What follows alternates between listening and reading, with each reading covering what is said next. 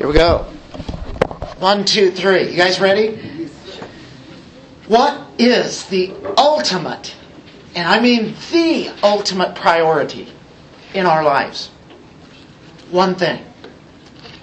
Worship God. That is what it's all about. Or, as the Westminster Confession says, the chief end of man is to glorify God and enjoy Him forever. Amen. To worship, and if you're worshiping Him truly, you are enjoying Him. And that is what life is about. That is our ultimate priority. It's every day. But what a privilege it is to worship with His people, the church. A special thing. So we've been looking at Revelation 5 and actually chapter 4 also, that was dealing with the beauty of heaven, where you see the splendor and the majesty there. And of course, the King of Kings is on the throne. And it is awe-inspiring. It is amazing. And then we worked through chapter 5 a couple of weeks ago, up to the point where we're at now. And it was dealing with the lamb and the lion. The lion and the lamb. The lion is seen, and then the lamb is the slain lamb that's standing there, who is worthy. He is worthy to open up the book and the seals, to unlock the seals, to break them, to show what was coming. And that's in the future now. Not only at that time, but even in our future. Because you see, next week we will be beginning, Lord willing, in the judgment period. From chapter 6 through 19 is all dealing with future tense of what will happen. And it'll be a time like has not happened before. And we know that could be very, very soon. It could be in our time that we are living now. That's what's incredible. As you go all the way back here 2,000 years ago, John saw this as what was going to be in the future. And he's telling us, here's what's going to happen. There's only one who is worthy to open up the scroll. So that's it for the introduction.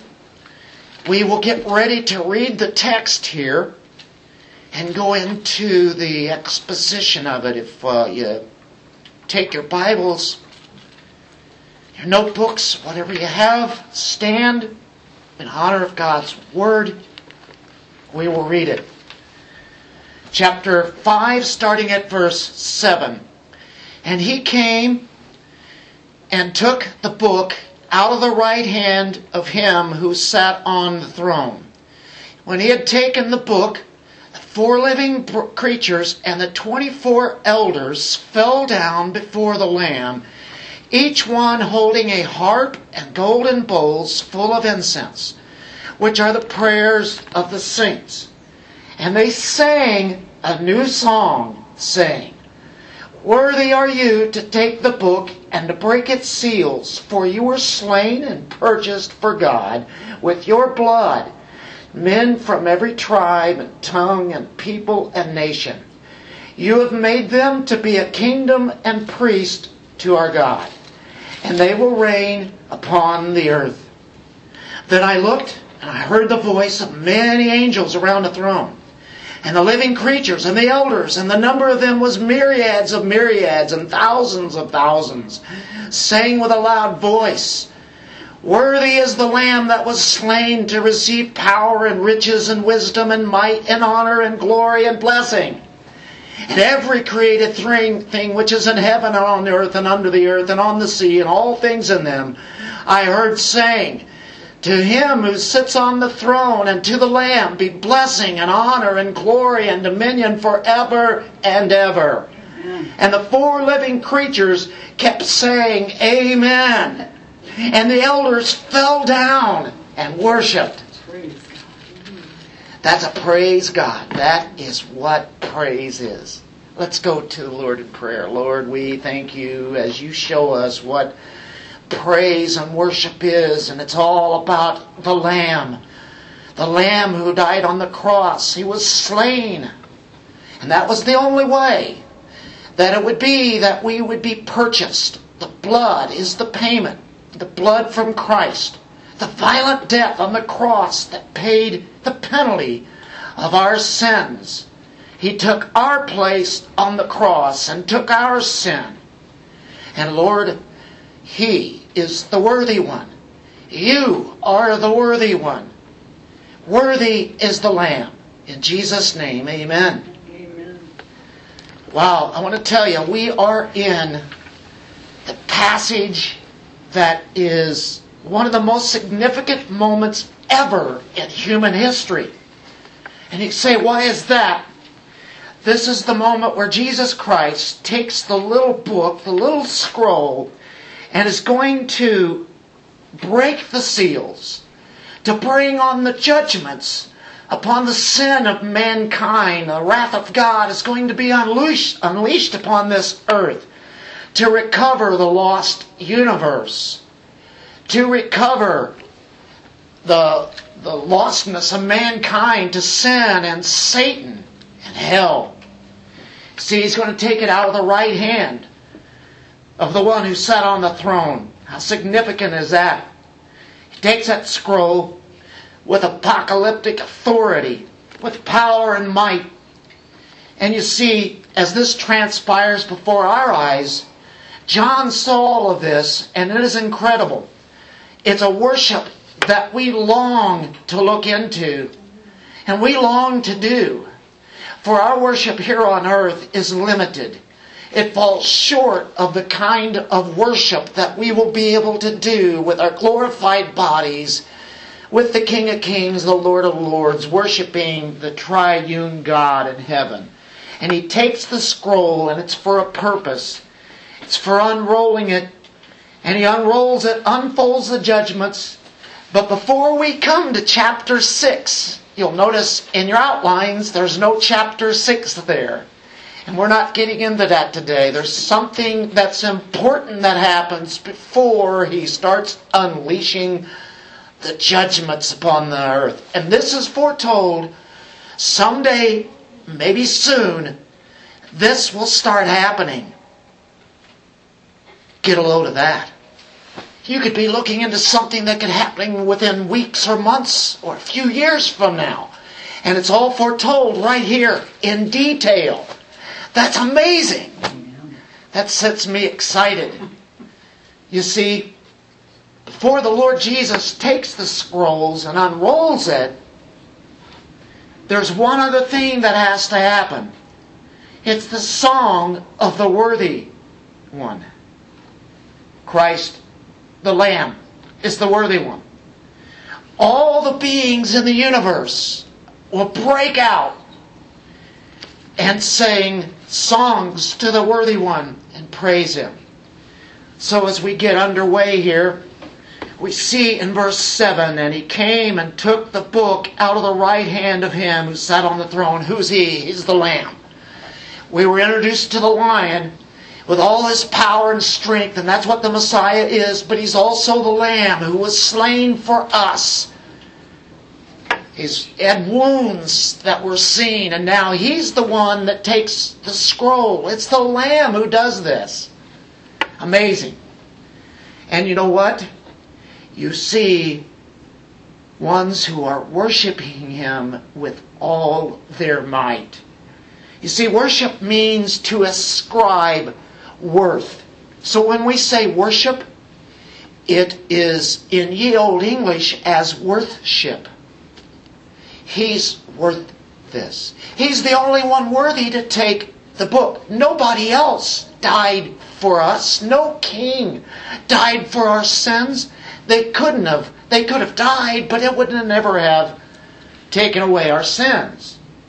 Now as we come into this song of worship, it's a time of praise. We are going to start noticing some marvelous things that are going on here. What's going on in heaven? Well, let's take a look. Matter of fact, if you look in chapter 5, verse 2, just a few verses back, and I saw a strong angel proclaiming with a loud voice, and you'll see loud constantly through Revelation, even in this chapter in our text today. Who is worthy to open the book and to break its seals? So here's the worship that comes because they know who it is. You have the creatures, the living creatures, and they are representing the cherubim. We have talked about them before, earlier in this chapter. Also, you have the 24 elders, and they're representing the saints, the church. They fall down before the Lamb, and each one of them has a harp. That's interesting. That's what it says here in the verse, in verse 8. Each one holding a harp and golden bowls full of incense. But a harp, we've heard that all of our lives, and people have pictures of it, and that's what we're going to do in heaven. We're going to be on the clouds, sitting there, playing our harp. And I've heard people say, I hate harps. I don't like anything about harps, and I don't want to do that for the rest of eternity. Well, I want to tell you, there's much more than just playing a little harp. I will tell you, though, that is a privilege to be able to do. And somehow, some way, your voices are going to be perfect when you sing. And whatever instruments you play, if you play instruments, it sounds like this is going to be some kind of a hallelujah chorus going on constantly. While we do many other things. But the greatest thing is what? To worship. If you don't like to worship God, have fun in hell. And you can't have fun in hell. Because a Christian loves to worship God. That's the new nature, the new song that's been put in them. They love to do it. Why do you come here today on this Sunday? Well, you want to worship God. You didn't really come here to hear Dennis. You want to hear the Word of God preached, obviously. But you came here to focus your attention, to ascribe worth to this great, holy, awesome God. And so here we are.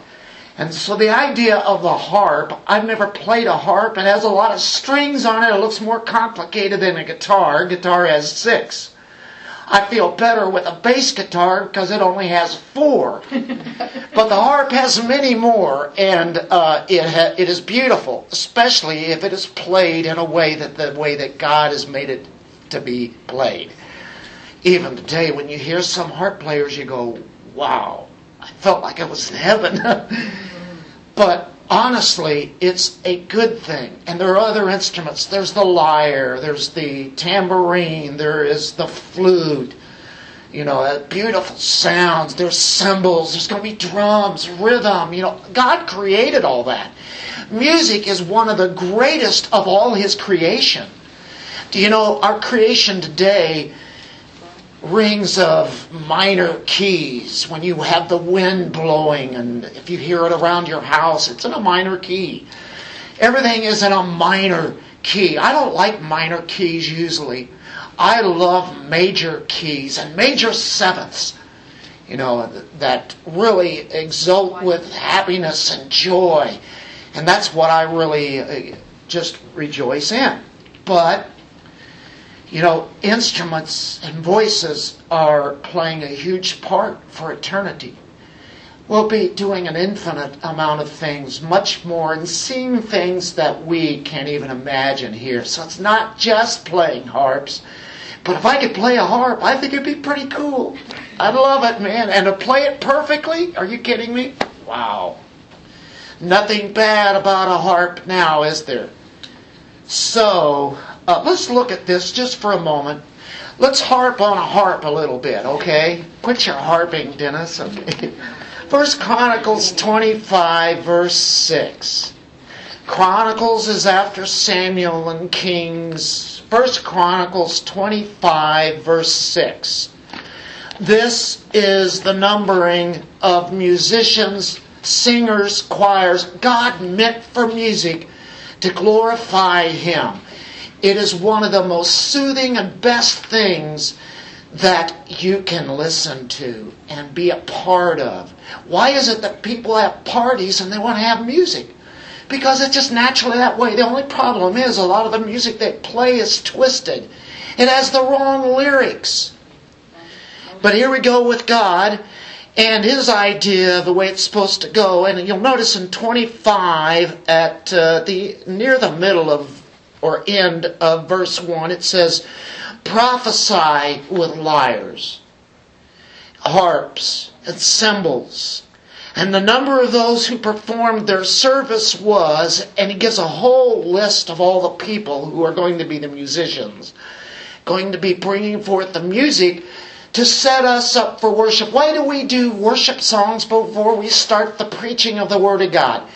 Because it gets us into a mood to listen. You see, our emotions play a huge part in our worship. Even though we worship in spirit, our emotions, the Spirit of God leading it, and in truth. One without the other is going to be either cold or it's going to be without some kind of truth, right? We've got to have both. And that's why God made this to be so important. In verse 3, it says, direction of the father Jehoiakim with the harp, who prophesied in giving thanks and praising the Lord. It evidently even accompanied prophesying.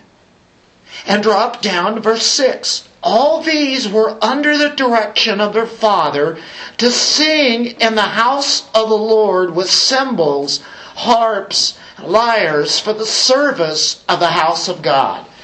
Worship service.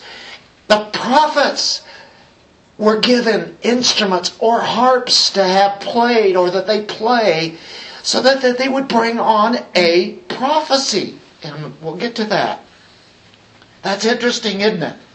So a lyre, L-Y-R-E, would be a stringed instrument based on like what a harp does, but it's shaped differently and it has different sounds. And we think of guitars, which I'm very familiar with. And of course, you think of all the instruments that are there and think of the glorified instruments and people who will play them perfectly. Boy. So, Scripture associates prophets with harps. We who have been in Bible study on Tuesday night know that. And you remember it. You go, that's right. Even Samuel, just before he became king, prophesied with the prophets. And he wasn't a prophet, but he prophesied with them, and they're all bringing harps. Go to 1 Samuel chapter 10. It's back to the other side from the Chronicles, then Kings backwards, and then 1 Samuel chapter 10. You guys remember this? Who studied this? There were a group of prophets coming down, and this is like in verse 5, from the high place with harp, tambourine. There's your rhythm. Look at the next one. Here we go. Malachi, flute. Or a tin whistle. It was probably more like what you had today, Malachi. And a lyre before them. And they will be what? Prophesying. Had you ever thought about that? The prophets played music, used harps to get them to get into the receiving of God speaking to them so that they could prophesy. Now that may not have always been that way, but in a lot of occasions it was. Prophesying and in worship. God meant for music to be attended whenever His Word is getting ready to be preached, proclaimed. Isn't that something? Have you ever wondered, do we really need the music? Why don't we just get into the study of the Word of God? We would be missing half our worship. So it is important. It's hugely important in worshiping God. And I know all you guys enjoy it. Some of you say, well, I can't sing a lick, but I'll try it anyway. And just keep doing it.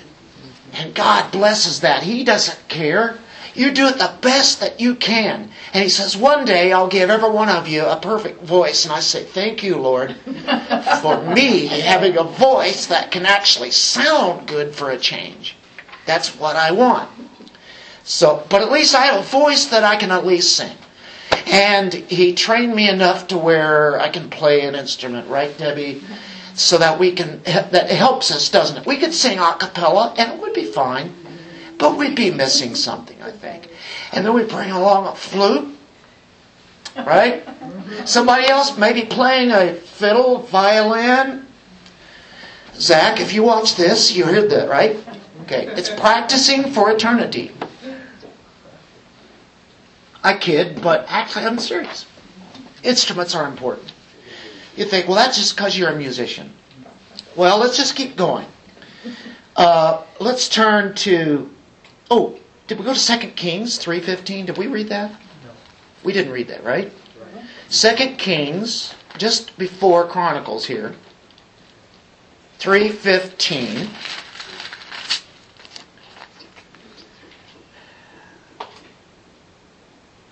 But now, bring me a minstrel. And it came about when the minstrel played that the hand of the Lord came upon him. And then he said, thus says the Lord, make this valley full of... Here we go with prophesying.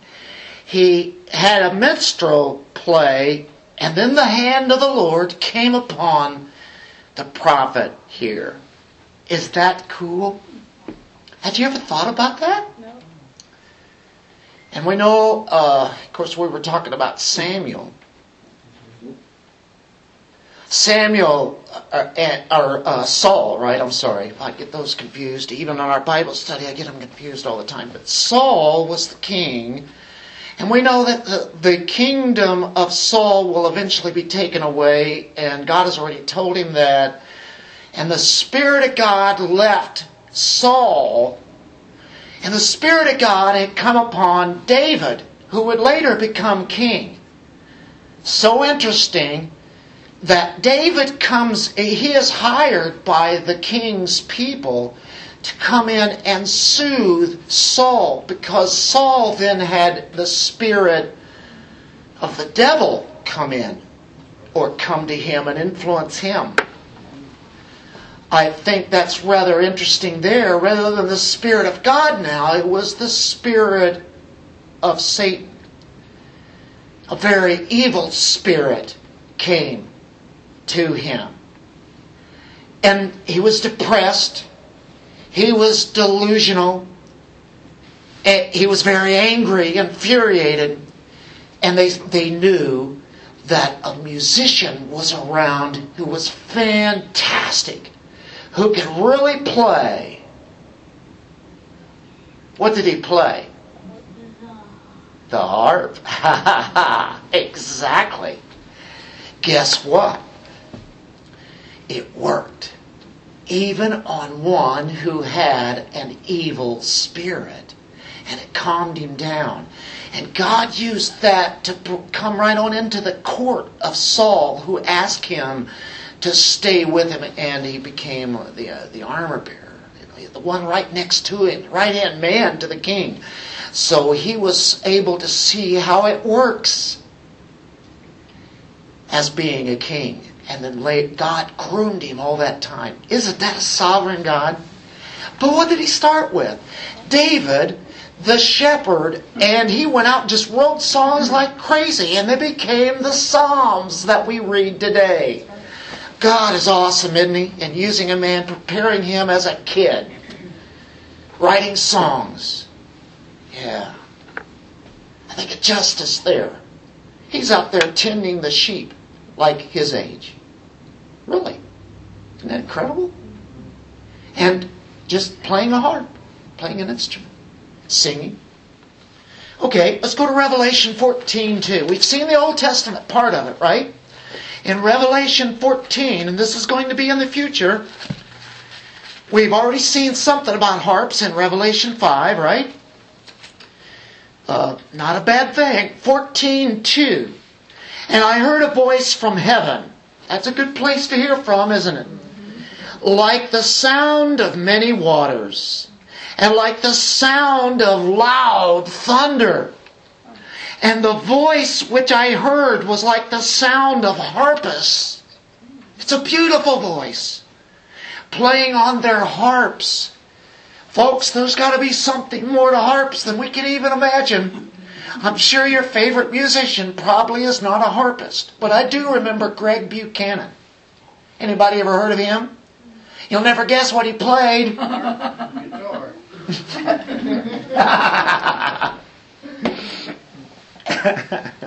Revelation 15 verse 2. Ready for this? And I saw something like a sea of glass mixed with fire.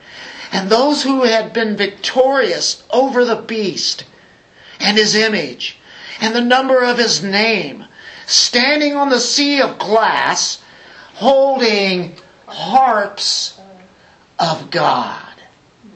Wow. And they sang the song of Moses, the bondservant of God, and the song of the Lamb sang, and there's a great song there too. There are songs throughout Revelation. There are instruments, there's harps. It is beautiful. And we've looked at the picture of Christ being there and surrounding His throne. And then you have all this perfect music going on. And yes, Clyde, even with drums and cymbals. And it's going to be something that we've never even heard before. We go, wow. Well, I'll tell you what. Accompaniment in worship, harps, music instruments. Accompaniment for prophesying, yes. This is a symbolic indication that all that the prophets had ever said about what was going to happen in the future is going to come to pass. So you get the prophets in there, or the prophesying, and the harps, and what's being told, and John is being revealed this, and then he writes it down. We get that kind of prophecy. Everything is going to come to pass. So just before the seals are open, we have great singing and music. That's what he starts off his judgments with. I thought it was worship. Yeah. But it's also prophecy. In this case, it's the judgment.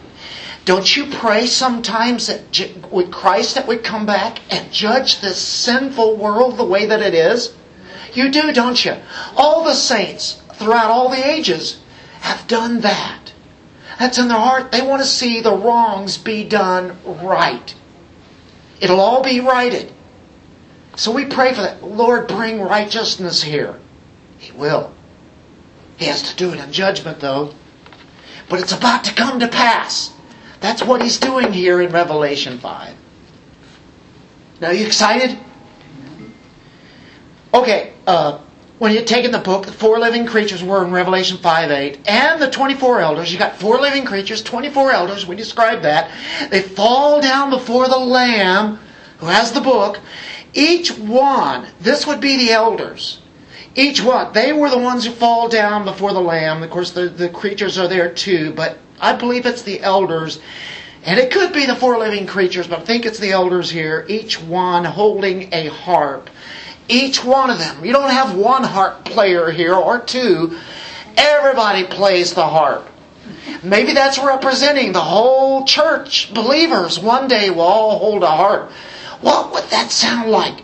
Millions and millions of harps playing. I can't imagine it. It's got to be great. Yes, it will be. Now you have golden bowls full of incense. Each one of them has the harp and golden bowls of incense. The prayers of the saints. It interprets it right here for us. Golden bowls full of incense, which are the prayers of the saints. These are made of gold. Probably, pure gold. Pure gold bowls. Incense going up, and you're carrying this. And it's representing a fragrance that's going up to God. And He's pleased with that. Because in the Old Testament, they had the altar of incense just before the veil. And right there was the altar of incense. The priest would go all through that temple until they would get to the Holy of Holies. They couldn't go in. But that incense would be waved in there, where God symbolically would breathe that in through His nostrils and be pleased with the prayers of the saints. He's pleased with, He takes great joy in your prayers, because that is worship. That's you communicating to Him as He communicates to you through His Word, by His Spirit. That's a relationship with Jesus Christ. So, before the presence of God, it's rising from the people to God. Look at Psalm 141, verse 2.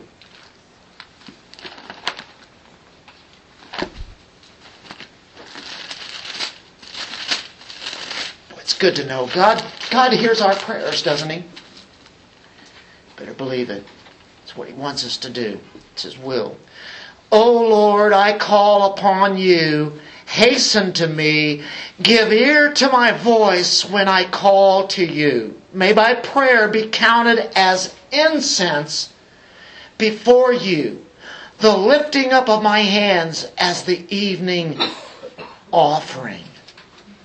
Set a guard, O Lord, over my mouth, that I would speak rightly, to say the prayer right, to say something seasoned all the time.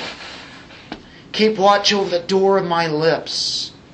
Do not incline my heart to any evil thing, to practice deeds of wickedness with men who do iniquity, and do not let me eat of their delicacies. And all that's a great prayer. It's about being sanctified and protected by God. It's a Psalm of David. Now, the psalmist was writing there, may my prayer be counted as incense before You, that You would be pleased with, like the priest do. They offer incense up. Revelation 8, verse 3. Another angel came and stood at the altar holding a golden censer, and much incense was given to him so that he might add it to the prayers of all the saints on the golden altar which was before the throne.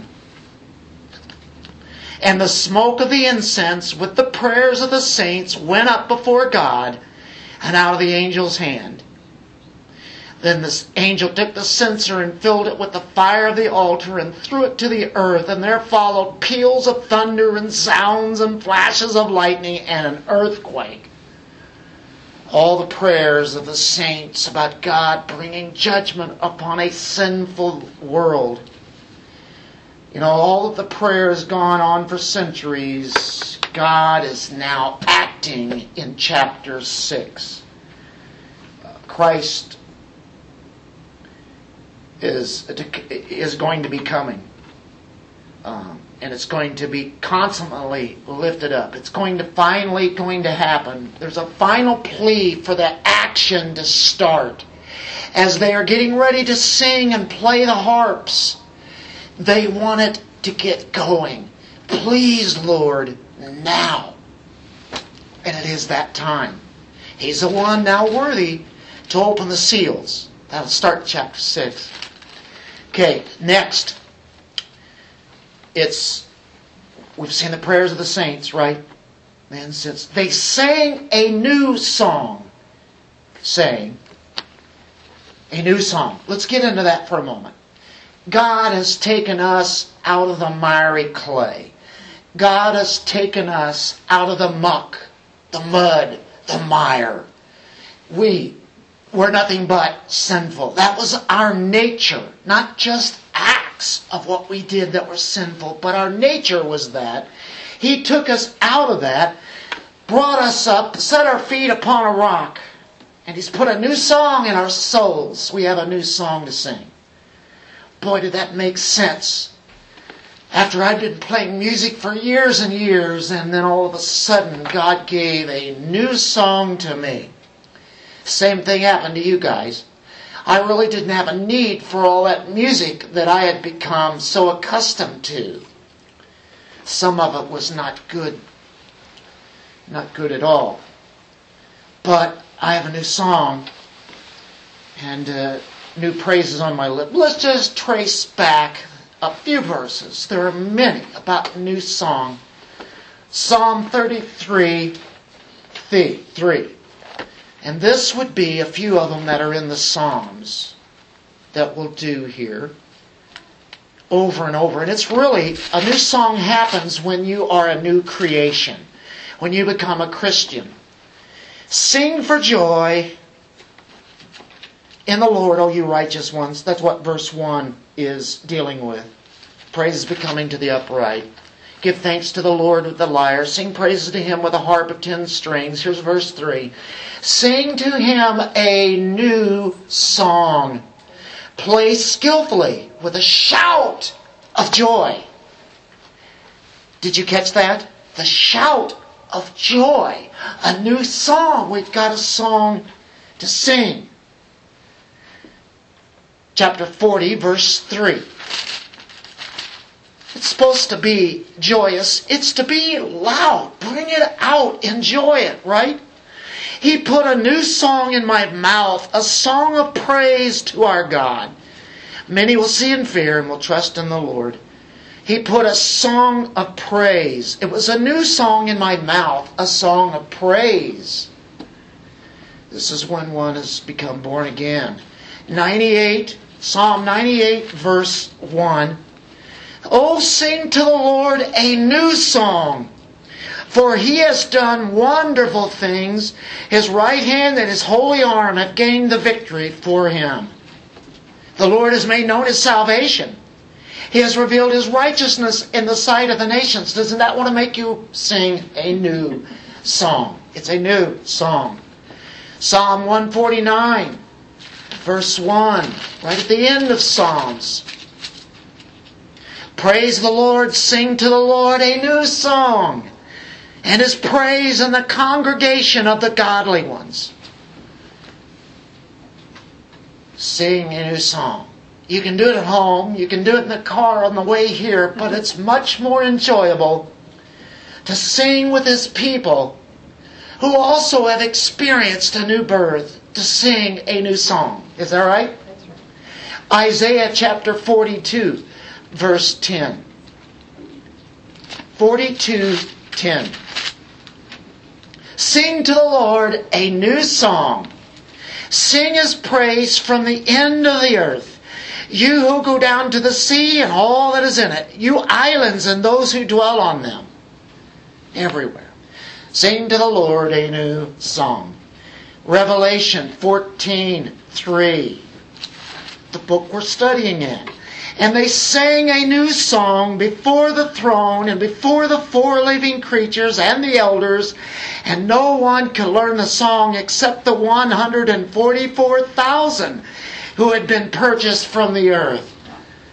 The 144,000 coming from the 12 tribes. 12,000 in each gives you 144,000. These are the Jews who are being saved during the tribulation. They become believers, and they have a song to sing. A new song, isn't it? Chapter 15, verse 3. And they sang the song of Moses, the bondservant of God, and the song of the Lamb, saying, Great and marvelous are your works, O Lord God the Almighty. Righteous and true are your ways, King of the nations. Who will not fear, O Lord, and glorify your name, for you alone are holy. For all the nations will come and worship before you, for your righteous acts have been revealed. They sang the song of Moses, the song of the Lamb. This is a new song. It's the song of the Lamb. So, the elders, 24 elders are singing here. It's a song of redemption. They know this personally.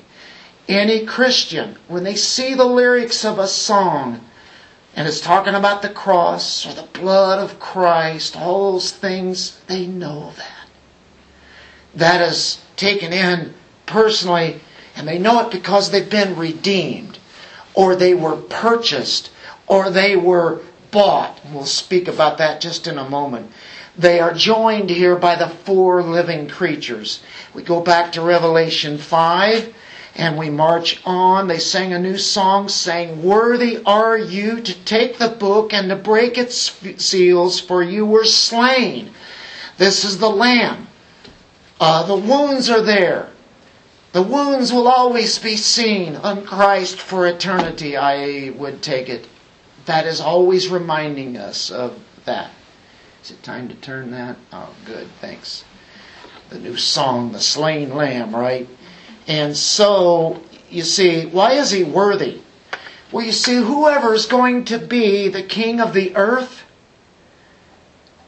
he is the one who has to be slain.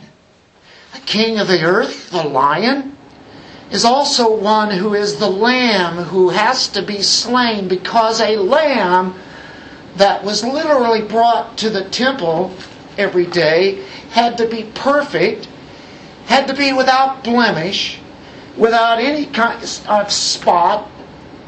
It was representing perfection. And the king had to be that. Has there ever been a king that could take our place? No. This king is a lamb who was slain. Back in verse 6, the lamb was standing, who had been slaughtered. It was the sacrificial, substitutionary death of Jesus Christ on the cross of Calvary. And that made him worthy. Why is he worthy? Because he did what he did on the cross. Nobody else could do that. Even if they tried, it would not have been holy enough. Would not have been perfect, spotless. The substitutionary death of Jesus Christ. He took our place. The Lamb is worthy. And it says this: you were slain and purchased for God with your blood. It's like the song is speaking to the Lamb here, to the second person of the Trinity. And the word we're going to focus on here for a minute is purchased. It means to buy. But to more than that, I'm going to give you a beautiful picture of it. The word is agorazo. It may not mean anything to you, it might. But if I say agora, now it might start meaning something. Because agora is the marketplace. Agorazo means to go to the marketplace and buy something out of that marketplace. Ex-agorazo is the idea there, to buy it, to take it out. This is agorazo, to buy it and then to make free. To buy a slave and then to set the slave free. Free from death, sin, hell, Satan. That's what happened. It was the marketplace. He bought us out of there because we were slave to sin and hell and death and Satan. Does that word speak? He purchased for God. This is what God demanded. He did it with His blood, which it says, with your blood, the blood of the Lamb. So if we're bought by Christ, being slaves, now we've been set free, we were redeemed or purchased. That's the idea of redemption or redeemed. You might have it in your text there, you may not. My version has purchased, but that's the idea. He made the full payment. If you're the elect, your payment has been made. And so they're saying, you purchased us, Jesus. You bought us. Look at 1 Corinthians 6:20. I love this. 1 Corinthians 6:20. For you have been bought with a price. So what do? Therefore, glorify God in your body. Jesus Christ bought us. He freed us from that bondage, slavery, and made us free. He owns us. We call Him Lord. We are subjects of His kingdom. He owns us. That's all right by me. He created me, but even better, He recreated me. I don't want to belong to anybody else. I don't want to belong to myself. I've already proven I messed that up. But He owns me. And then he says, I give you everything. And we say, we give you everything. That's the way a relationship with God is to be. He did it all, though, didn't he? Angels never experienced redemption. They know the truth of it, but they don't know what it's like. The 24 elders know exactly what it is they experienced. We know it, don't we? You ever heard of people, well, you don't know what I've been through, and people say, hey, I know how you're feeling. And they'll go, no, you don't. You haven't experienced this. And we understand. We say, yeah, you're right, I haven't. It's got to be terrible what you've gone through. We come alongside them, though, and say, I don't understand, but, I'm there. Well, we felt it. We know what it is. The angels are amazed by all this. And they're right with us, praising God because of this. Look in 1 Corinthians 7:23. Let's read this real quickly. You were bought with a price. Do not become slaves of men. Galatians 3:13. Not too many pages from there. After 2 Corinthians. Galatians 3:13. Christ redeemed us. He bought us from the curse of the law. You know what the curse of the law does? It sends us to hell. Having become a curse for us. For it is written, cursed is everyone who hangs on a tree. He took our curse, put it on Him. He was cursed. He took all that sin at that time. Wow. 1 Peter 1:18 talks about the blood. He bought us. The blood is what satisfies the Father. It's done. It's been paid for. From every tribe, tongue, people, nation. Revelation here, back to Revelation 5, says. And so we've talked about purchased. Now we're talking about the people that are purchased. And look where they're from. Tribe, tongue, people, nation. All over the world. This is called diversity. The world wants diversity. This is diversity. When you have all the nations of the world being represented, God purchased, not just for the Jew only, and not for Americans only, all over the world. Out from everyone is the original Greek. Out of everyone, certain ones He purchased, He paid for. He only paid for the ones that are His. Did He pay for Hitler? No. Did He pay for all the ones that are going to hell? Did He pay for Satan? No. He did pay for the ones that He meant to buy for. Do you ever go out and pay for things and then, the store says we can't have it, but you pay for it anyway? It's like, wow, Christ really didn't do His job then. If He bought and paid for everybody, then everybody is saved. It's one or the other. You have universal atonement, or you have a particular redemption. Who He came for? Us.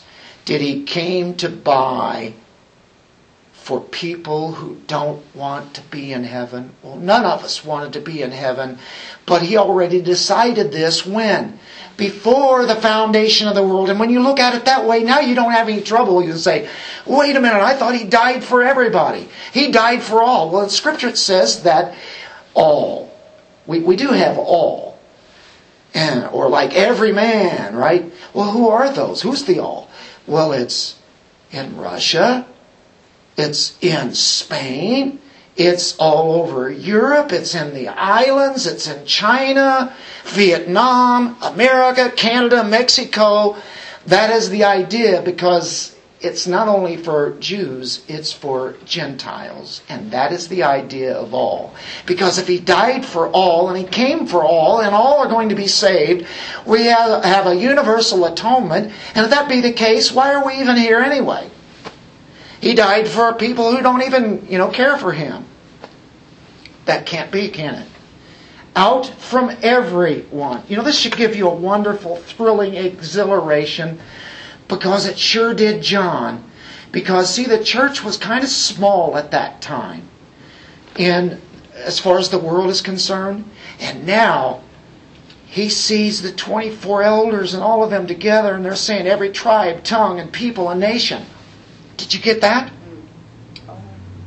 John hasn't seen all this, and he's looking at the future. And you know what? He's going to see so many angels and Christians there. It is hard to believe. So what joy must have been in his heart. And he was being persecuted himself at this time.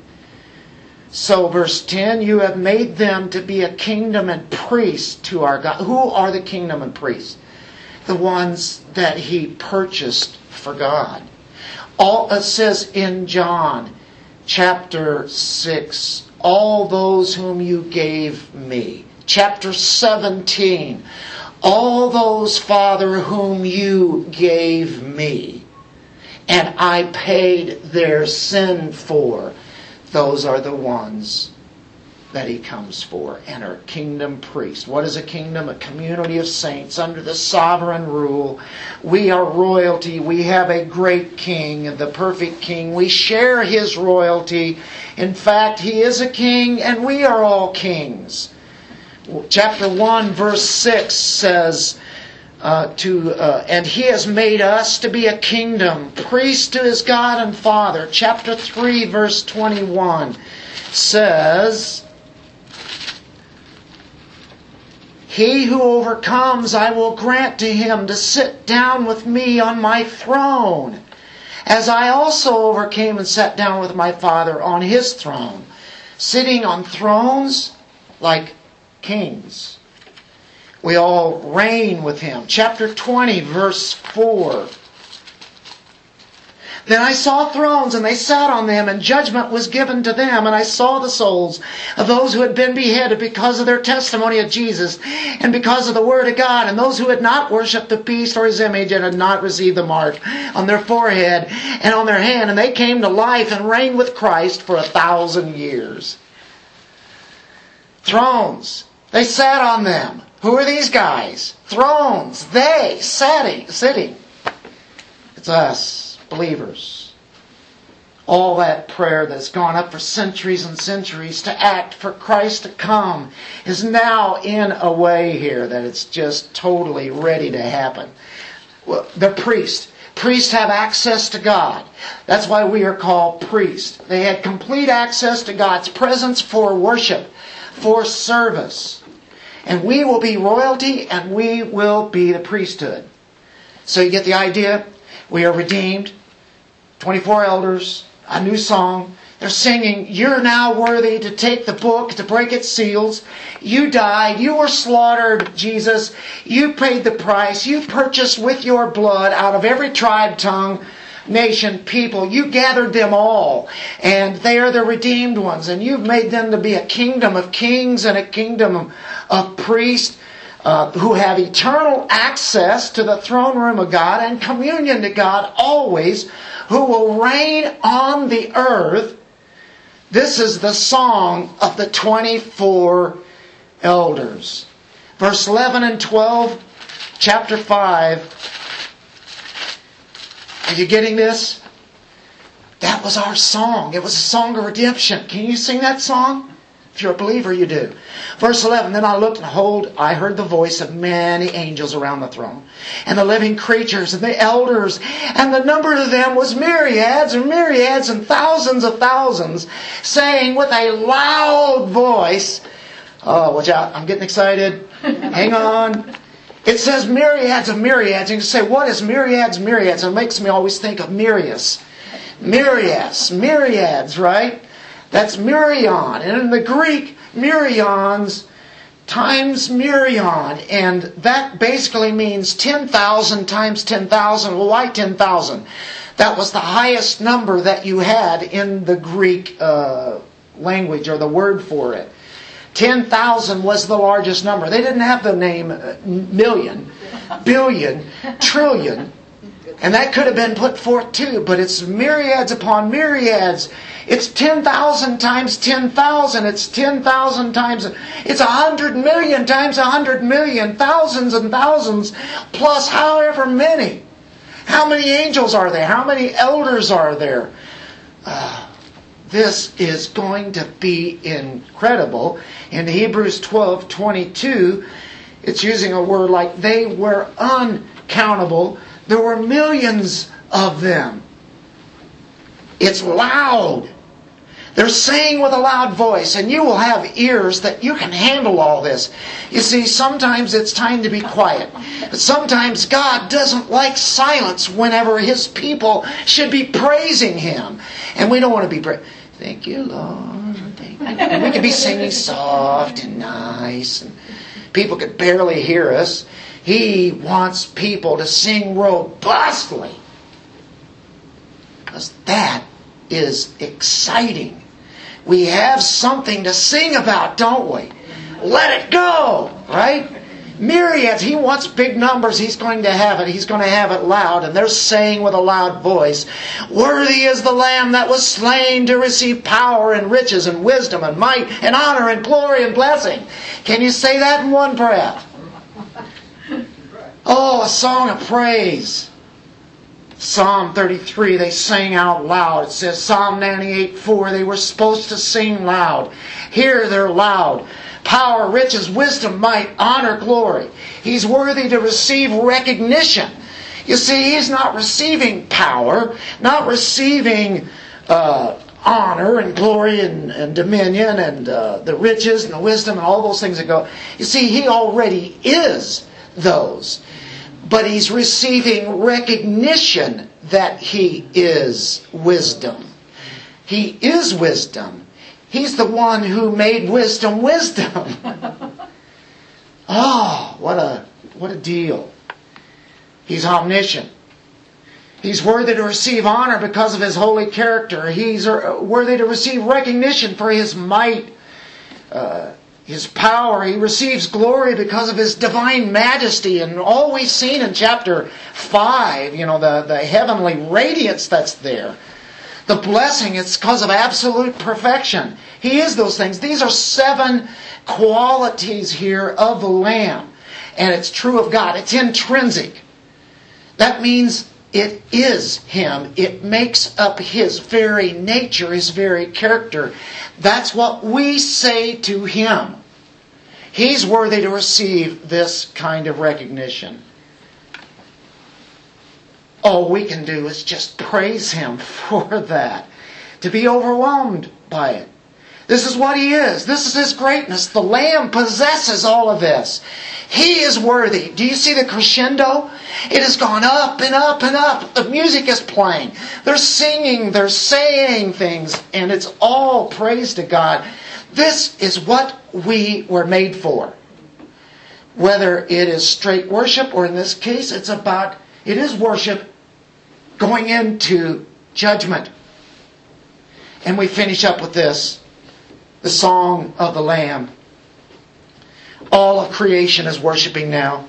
Every created thing which is in heaven, on the earth, and under the earth, and on the sea, and all things in them. I heard saying to Him who sits on the throne and to the Lamb, be blessing and honor and glory and dominion forever and ever.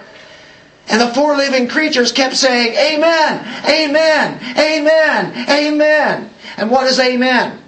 Truly, truly, or let it be, let it be, let it be. And no, that's not what the Beatles came up with when they wrote that song. I wish it would have been. But that's Amen. Sorry, I'm getting excited. But they're saying, make it happen.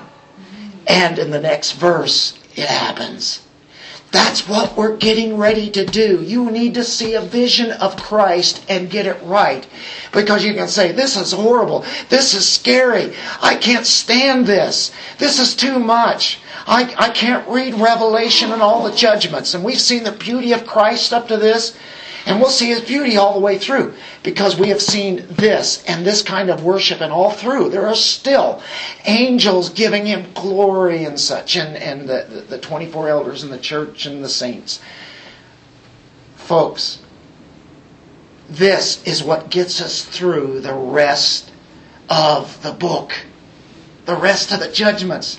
The rest of eternity. We're going to be looking at Christ and seeing Him for who He is. This is what it's about. Are you scared?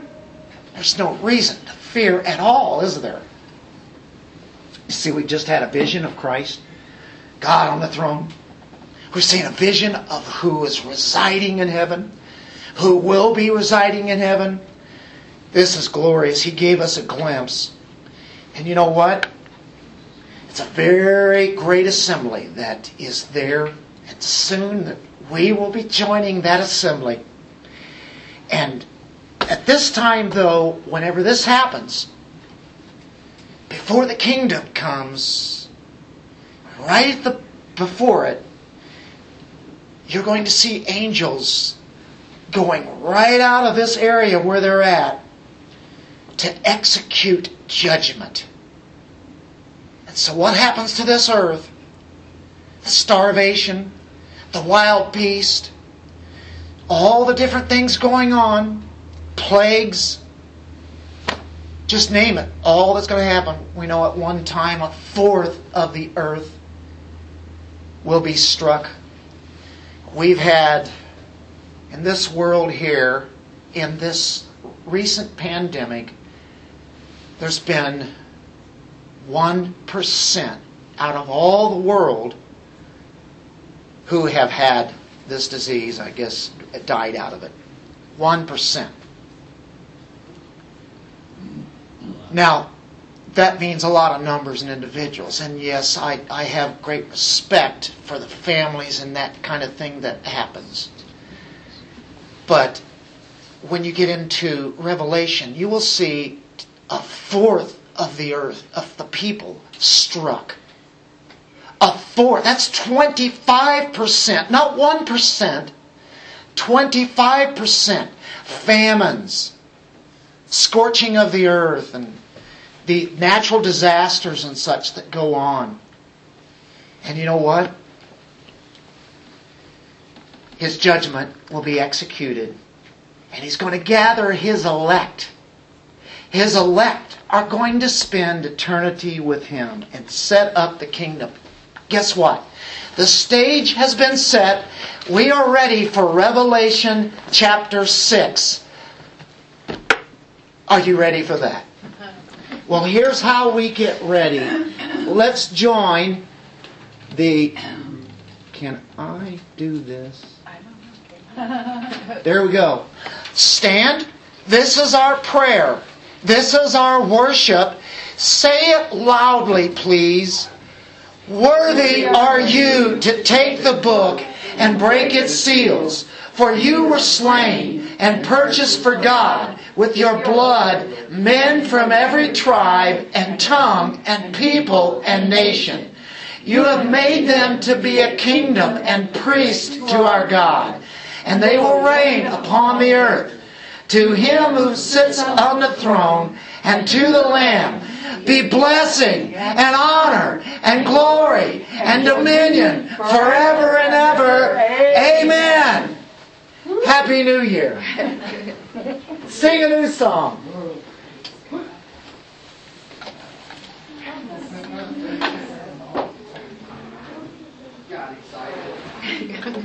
Woo!